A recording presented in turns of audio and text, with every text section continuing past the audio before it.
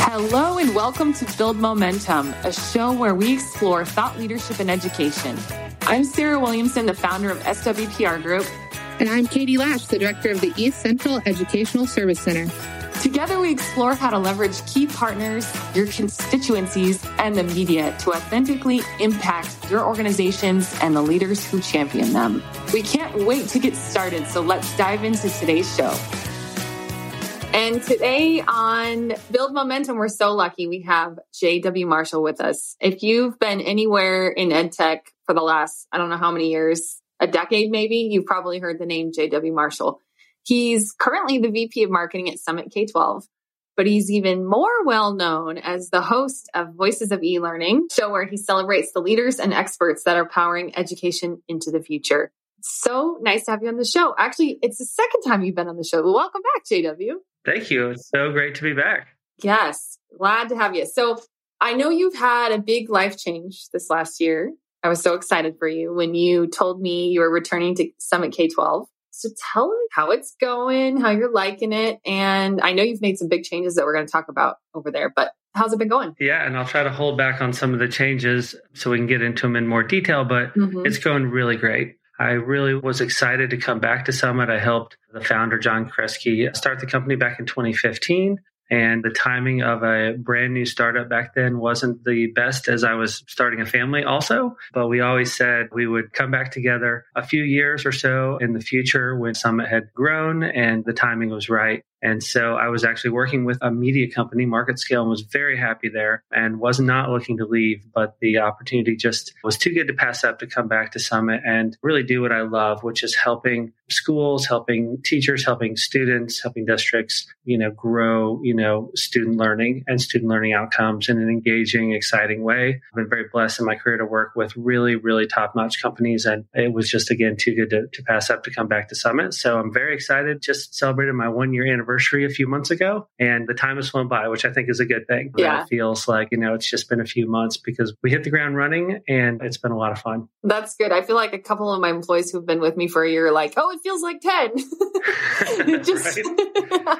It just sometimes depends on the day. Right. But there's running a startup, it's just a lot going on and you're always moving at a fast pace. So shout out, Elite.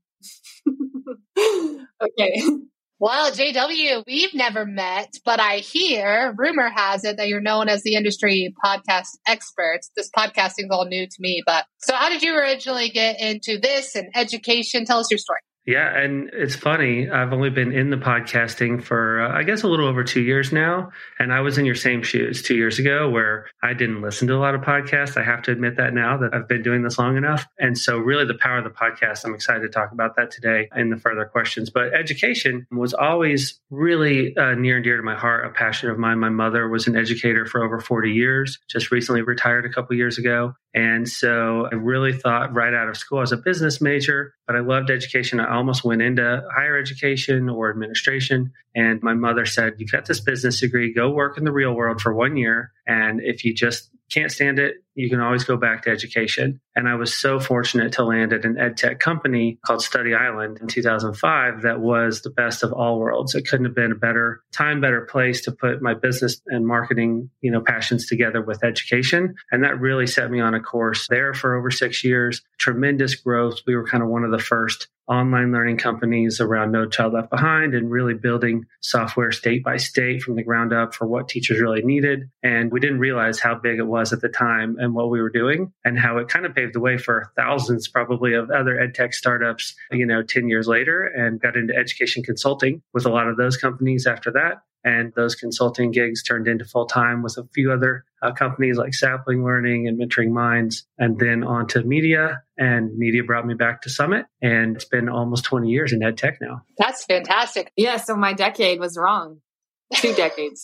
You're dating me now. I'm not the young marketing guy I used to be, but I got a lot of good years left in me. You look younger than you are, I think. You probably saw me perk up. I used Study Island at my last school. So how about that? A little familiar. There you go. Yeah. It's still around today, going strong. I love that. So you seriously have made your way all around EdTech. I had no idea you worked for so many different companies, but that probably really helps with the podcast and how you've been able to build so many connections too through Voices of E-Learning, I imagine. It does that I did the consulting because I got to work even with Houghton Mifflin and some of the big companies. I got to work with Macmillan Publishing and then startups of just one or two people, and then a lot of fast growing startups that were really cutting edge, at their time. And so I feel like starting the show, I didn't know what I was getting into. I didn't know what I didn't know, but it really just kind of clicked pretty quickly that I love having these conversations, not just in kind of my wheelhouse, so it's just supplemental or core online curriculum, but really pre-K to gray, adult learning, high school, college, elementary, anyone that's doing something interesting in the space from the ed tech side, as well as getting to interview superintendents and educators and district level folks that are on the map, if you will, for innovation and for trying new things. And so I love looking at LinkedIn and hearing people say, oh, if we only did this or we only did that. And often I can have a real tangible story to say, actually, I just interviewed Scott Murray from Ector County, and he is paying his teachers over $100,000 a year. So he's solving that problem of teacher pay, and he's helping teachers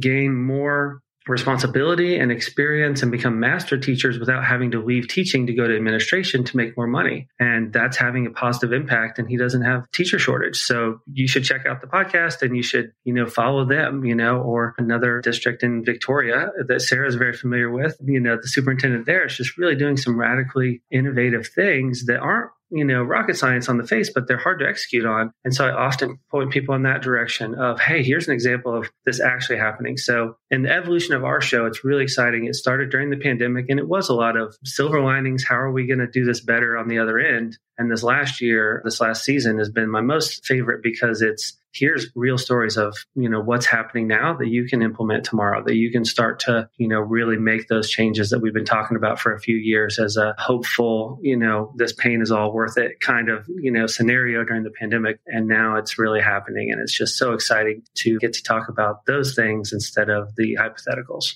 Yeah. And I love how at Summit, it seems like you've been able to combine two of your passions with media and ed tech and entrepreneurship. So talk to me, when you first went there, we were talking the other day about all the changes you made. So you launched some media programs, you've done some amazing work. Tell me more. Yeah, absolutely. And I think my penchant for innovation goes all the way back to Study Island. When I started there, they were doing a one-page direct mail piece, black and white, like once a semester. And that was it. And so I got to kind of invent email marketing. It was like a new thing back then. And then 5 years later, webinars were kind of a new thing in like 2010. And we just blew it up and we figured out the best ways to do it. And so throughout my career, it's been fun to kind of find the next big thing and really kind of hone in on it and, build really strong program around meeting the audiences where they're at. And so the podcast has been my favorite so far. Probably I'll say in 5 years, something new is my favorite so far. But right now, the podcast has really just been the gift that keeps on giving. And so anyone listening today, if you don't have a show, start a show. I hesitate to even call it a podcast. I call it a show because it can be video, it can be audio, it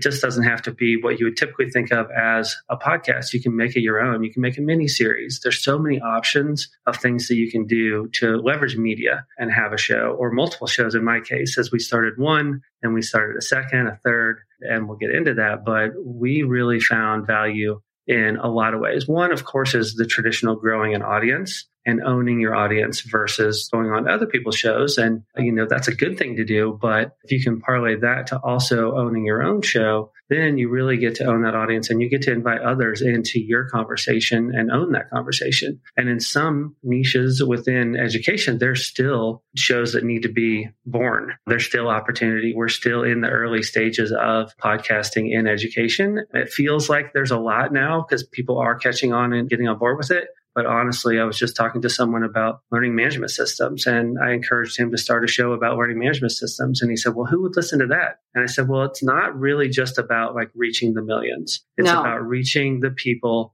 that care about that topic, that want to share their insights, that want to engage in a way that's not just a LinkedIn post or not just a tweet, right? But a more, deep conversation. And I told him, I said, you'd be surprised. And to my, pleasure, he started a show and just on his own, he's 3 or 4 episodes in. And he's like, oh my God, it's already opened up some really cool doors. And I may be starting a company or I may be joining this other company that I didn't think would happen. And they're already in 3 or 4 episodes looking at me as an expert. And of course, I have some expertise, but when you put yourself out there and you do the work, I told him the same thing I'll tell anyone listening, you have to be consistent, you have to be strategic and have a plan, but you can't overthink it and not just get started. And of course, you have a great show here as well. You guys are both experts and can share your experience, but good things happen if you put yourself out there and you start the show and you stay with it. I would recommend giving it at least 10 to 20 episodes. And I guarantee you're going to see some doors open that would not have opened without doing it. So it's typically not 2 or 3 episodes and, 1,000 people watch this, or I got a lead, or I got a deal, or I got a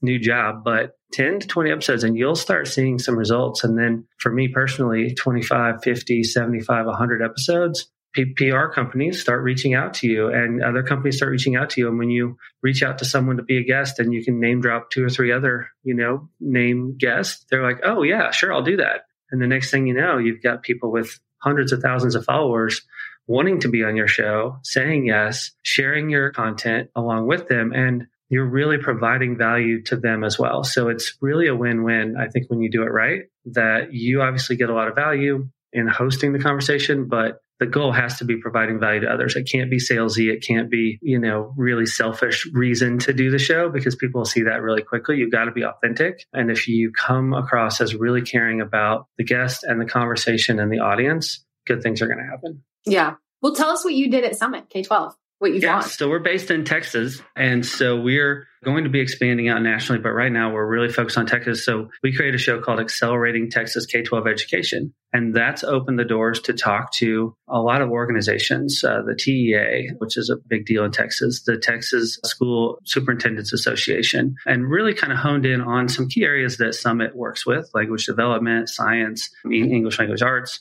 But we've left ourselves open to, state representatives and different people that are, really thought leaders in education for Texas. And it was so successful, has been so far. We're still in kind of season 1, about to be season 2, that we went ahead and launched sub shows, Accelerating Texas K-12 Science, because that's a big deal to us, and Accelerating Texas K-12 English Language Development, which is kind of a long title. But for the people that care about that topic, and there are a lot in Texas, and that's a conversation that people aren't really having, it has really, really brought a lot of people together, because the language development community, bilingual teachers, ESL teachers, they don't get much recognition. And so just to have them on, or bilingual directors, to talk about their programs and what's working and what they're excited about coming out of the pandemic, and just giving them a voice and a platform, has been amazing for us. And it's been a couple of emotional episodes of people just, having such inspirational stories to share that I never, again, would have guessed when we started this. We would be getting people tearing up about how their parents would have been so proud if they could see them in their position now, and the fight for equity for their students, and,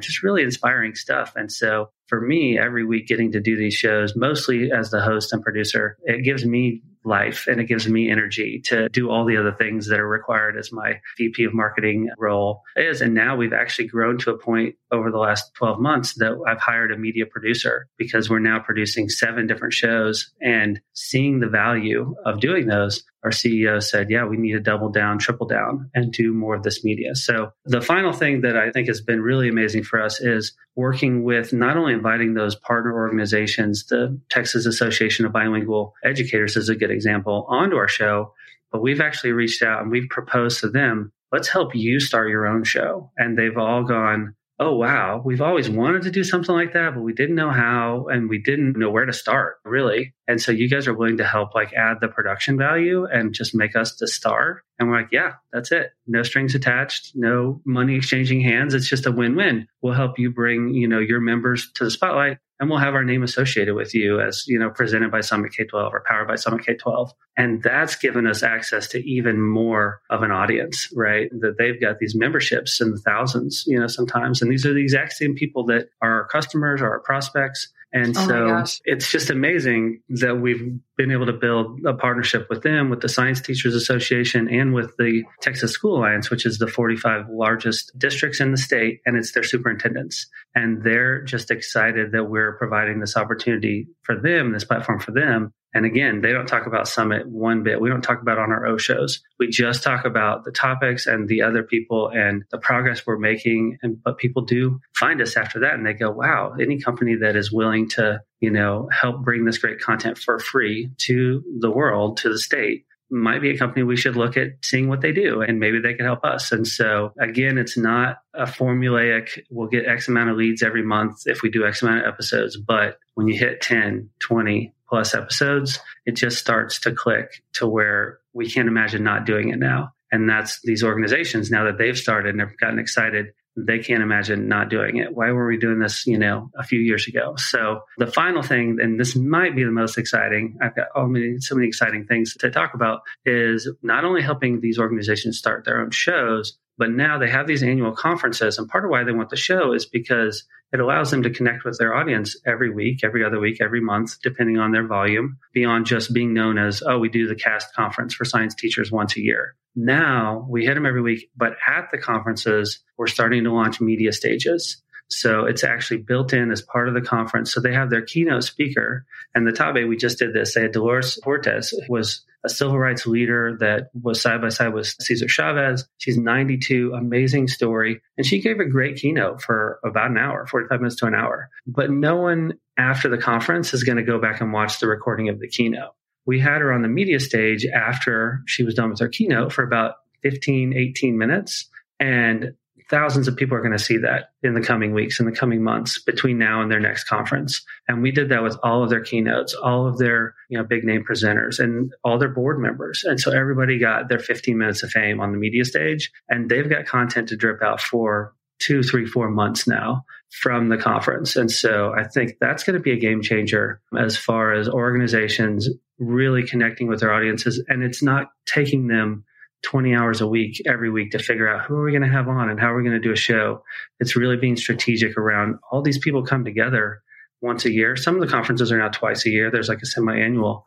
Let's capture them there and then drip that content out so that our members are being fed every week with something. And then, of course, you can do Zoom interviews and things like that, but just in the podcast format versus the webinar format or versus the, all day training, format seems to just really connect with people, kind of that sweet spot, 15 to 20 minutes, depending on the format of the show, or 30 to 45 if it's, kind of deeper dive topics. And so just providing a little guidance and a little production value to these organizations, they've taken it and run with it. And it's been amazing to see, the results, and they're seeing results within weeks and months because they've already got the big audience, their membership, versus kind of me starting my own show out of nothing. So it's really exciting to see that. And again, kind of win-win all around, that everybody feels good about it and everybody's getting value.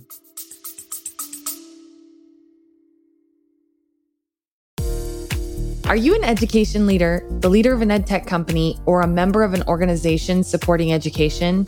We continue to hear from leaders like you who have a story to tell, a message to share, or an important initiative that needs greater awareness.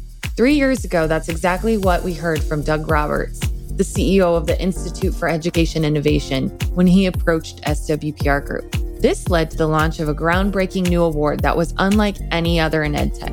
The Soup's Choice Awards, judged exclusively by K-12 superintendents, set IEI on a path to market dominance, increasing vendor partners and superintendent members by more than 30% year over year.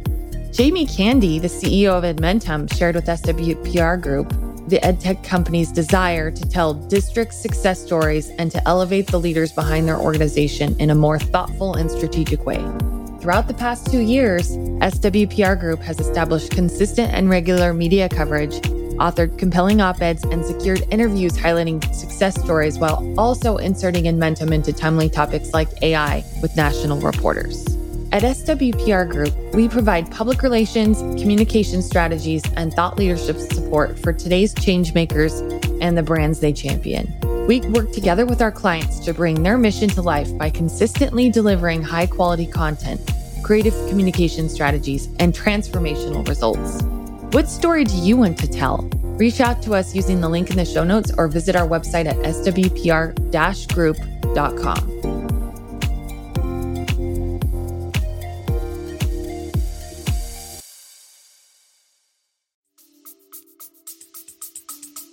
I don't even know where to start. Katie, It's so brilliant. We're off script now.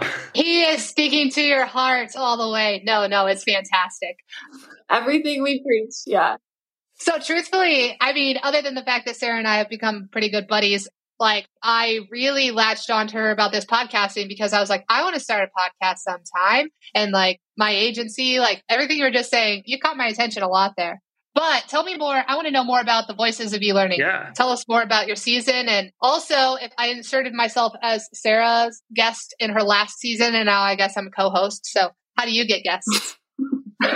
Perfect. Yeah. So Voices of E-Learning, it started during the pandemic. It started audio only for the first 10, 20 episodes, and then we switched to video, which I think was really a key pivot for us because it ranks higher in SEO. More people still will listen to the audio on Apple, Google, Spotify, all the places than the video, but the video has helped us gain more presence and more organic search, which is really an interesting trend that it like basically counts 2-3x what an audio file is, which is 2-3x what a blog is. So it's kind of like podcasting is a new blogging, video podcasting, and what I would call is just a show and not even a podcast is like the new podcast. Who knows what's next? Probably, AR, AV, some kind of 3D metaverse thing, but we'll get there soon enough. So that's really helped. And initially, what I'd recommend to people to find guests is just use your own network. You know some people, they know some people. Your first 5 to 10 guests, you should be able to kind of pull from your network. And then it was kind of name dropping. Here are some interesting people, a lot of it through LinkedIn. I love this conversation happening. Mike Yates is one of my favorite people who Teach for America, a big thought leader. And I reached out and I said, hey, I've had on, this person and this person. Would you be interested? And he's like, yeah, if they've done it, I'm sure I'll do it. And then the next thing you know, he has a good experience. And then he says, who else you should talk to is Betsy Corcoran, the founder of EdSurge. I'm like, I don't know if she would do it, but let me reach out. And she said, yeah, that sounds good. She's been on my show. She's awesome. Yeah. And I'd had Tony Wan from EdSurge before. And she's like, well, if Tony did it, then I'll do it. And Tony's been on, I think, twice a year for the last 2 years, giving kind of his update on ed tech investment, which is really interesting to me, not something I would want to do a show about every week, but once every 6 months, I'm like, ooh, I'm looking forward to this episode. So I think my advice would be either go super targeted and niche, or what I did in Voices of E-Learning, super broad.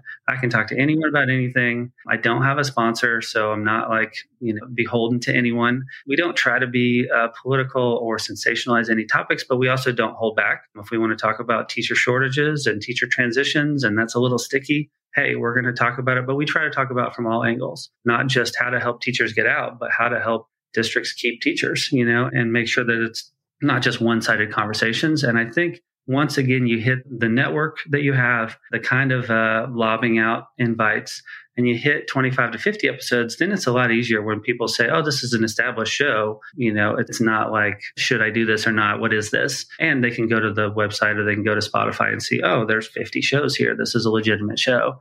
And then 50 to 75 episodes, we started getting PR companies reaching out. And I'll never forget, my favorite story is about 70 episodes in, I got a call from Vox Global, a big PR firm. And they said, hey, we love your show. And you never know if they're flattering you or if they really listen. But it sounded like they did. Those PR people are weasels for sure. You never know. But they said, we would like to have Sal Khan join your show and a representative from AT&T. They've got a partnership about how they're helping fund the growth of Khan Academy during the pandemic. And we think your show would be a great place for them to have that conversation. And I would just had to say, hold on a second, let me talk to my manager or producer, or made up some title and just held the phone down and went, oh my God, Sal Khan, his PR agency wants to be on Voices of E-Learning. I'm on the map now. I can retire from podcasting if I want to, like Michael Jordan, just go out on top. And AT&T came into the studio. Sal joined virtually from San Francisco. And he's the nicest guy, by the way, super down to earth. I just saw him on CNBC with a host that I don't think was being the nicest to him. And I was like, oh man, I should have him back on again. I was a much better interviewer than this guy, but he had the same background and everything. But yeah, that's I never could have imagined when I started this little podcast of just me talking that it would end up there. And now we kind of capped off a long season 1 at 85 episodes. Season 2, I brought on a co-host, and I see Sarah has also made a wise choice in co-hosts. That's been really helpful for me as I transition to Summit, I don't have quite as much time to devote to. I was doing 2 episodes a week, which is way too much. 1 a week max. I recommend to everyone.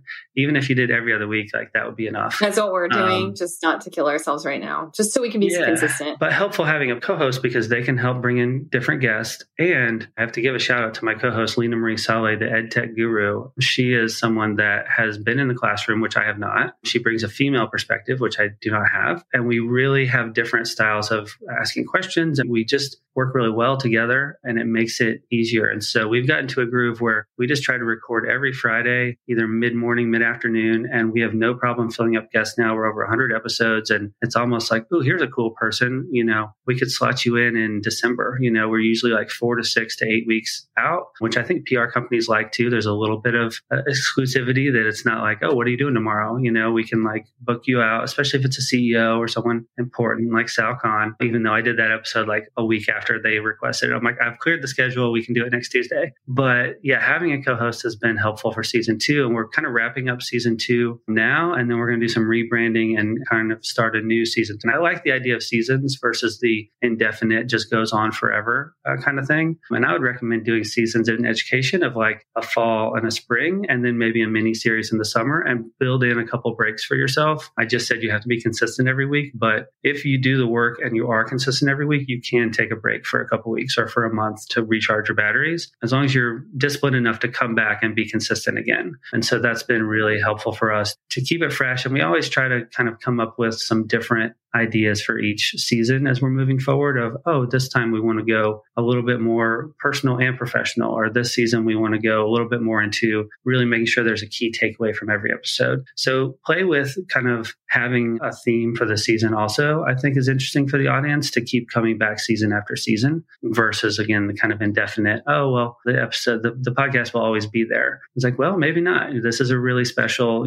fall season, spring season, summer series. And then finally, if you're really, wanting to start this, but not wanting to even commit to a season, do a mini series. Pick your 5 best people in your network around a common theme and just try it out. Do a 5-part miniseries, see what happens, and then you can always extend that, or you can do another one. And then my final piece of advice, if we're running out of time, I don't even know, is once we started having, especially reoccurring guests every quarter or 2, we got familiar with people. I've gotten to be friends with a lot of the guests, which is really cool. Then we started to do panels, which I think was maybe now that I've mastered, if that's even a thing, kind of the one-on-one, the 1-on-2 guest, 2-on-2 now with a co-host. The panels are really interesting where you get 3 or 4 people and you have a topic and the guest because you've had them on the show before. So as the host or the mediator, where to kind of take the conversation and how to call on people.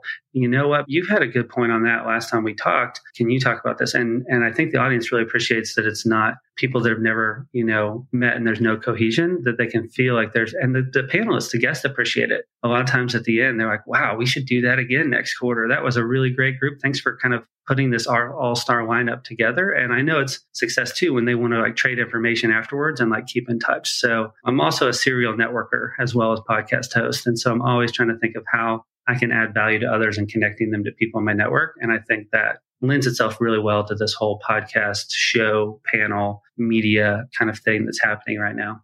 I agree. And you've connected me to many people over the years. So thank you for that. And we'll continue to do so. Yeah, absolutely. Well, I do feel like we're close to time. Katie, do you have any final questions? No, I still appreciate you sharing just tidbits of advice. I do think there's lots of people kind of trying to enter this space, and there's just so much. Truthfully, we were just having this conversation in my office the other day that the model in which we would bring teachers in and their expert was somebody standing up on stage and you listen to them for 8 hours.